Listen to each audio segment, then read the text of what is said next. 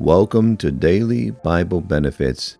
Today is Wednesday, December 7th. On this day in 1941, at 7:55 a.m. Hawaiian time, a Japanese dive bomber bearing the red symbol of the rising sun of Japan on its wings appeared out of the clouds above the island of Oahu.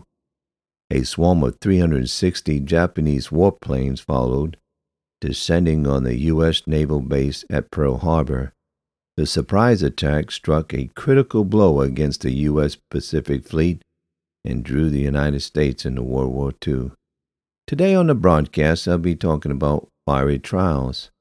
Job 23:10, but he knoweth the way that I take. When he hath tried me, I shall come forth as gold. James 1, verses 2 and 3, My brethren, count it all joy when you fall into divers temptations, knowing this, that the trying of your faith worketh patience.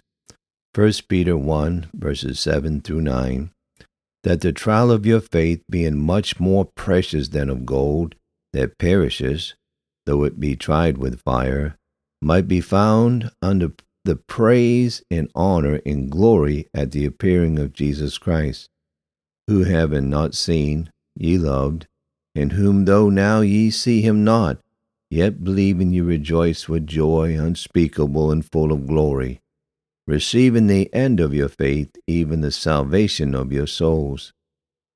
Dr. Kenneth Wuest writes the following concerning verse 7. Peter tells us that this approval of our faith is much more precious than the approval of gold, even though that gold be approved through fire testing.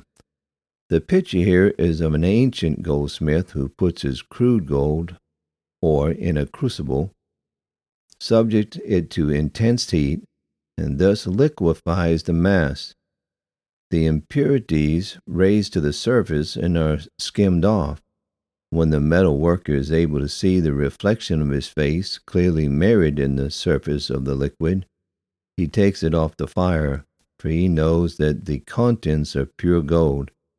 So it is with God and his child.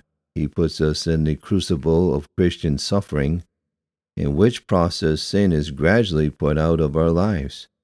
Our faith is purified from the slag of unbelief that somehow mingles with it so often, and the result is the reflection of the face of Jesus Christ in the character of the Christian.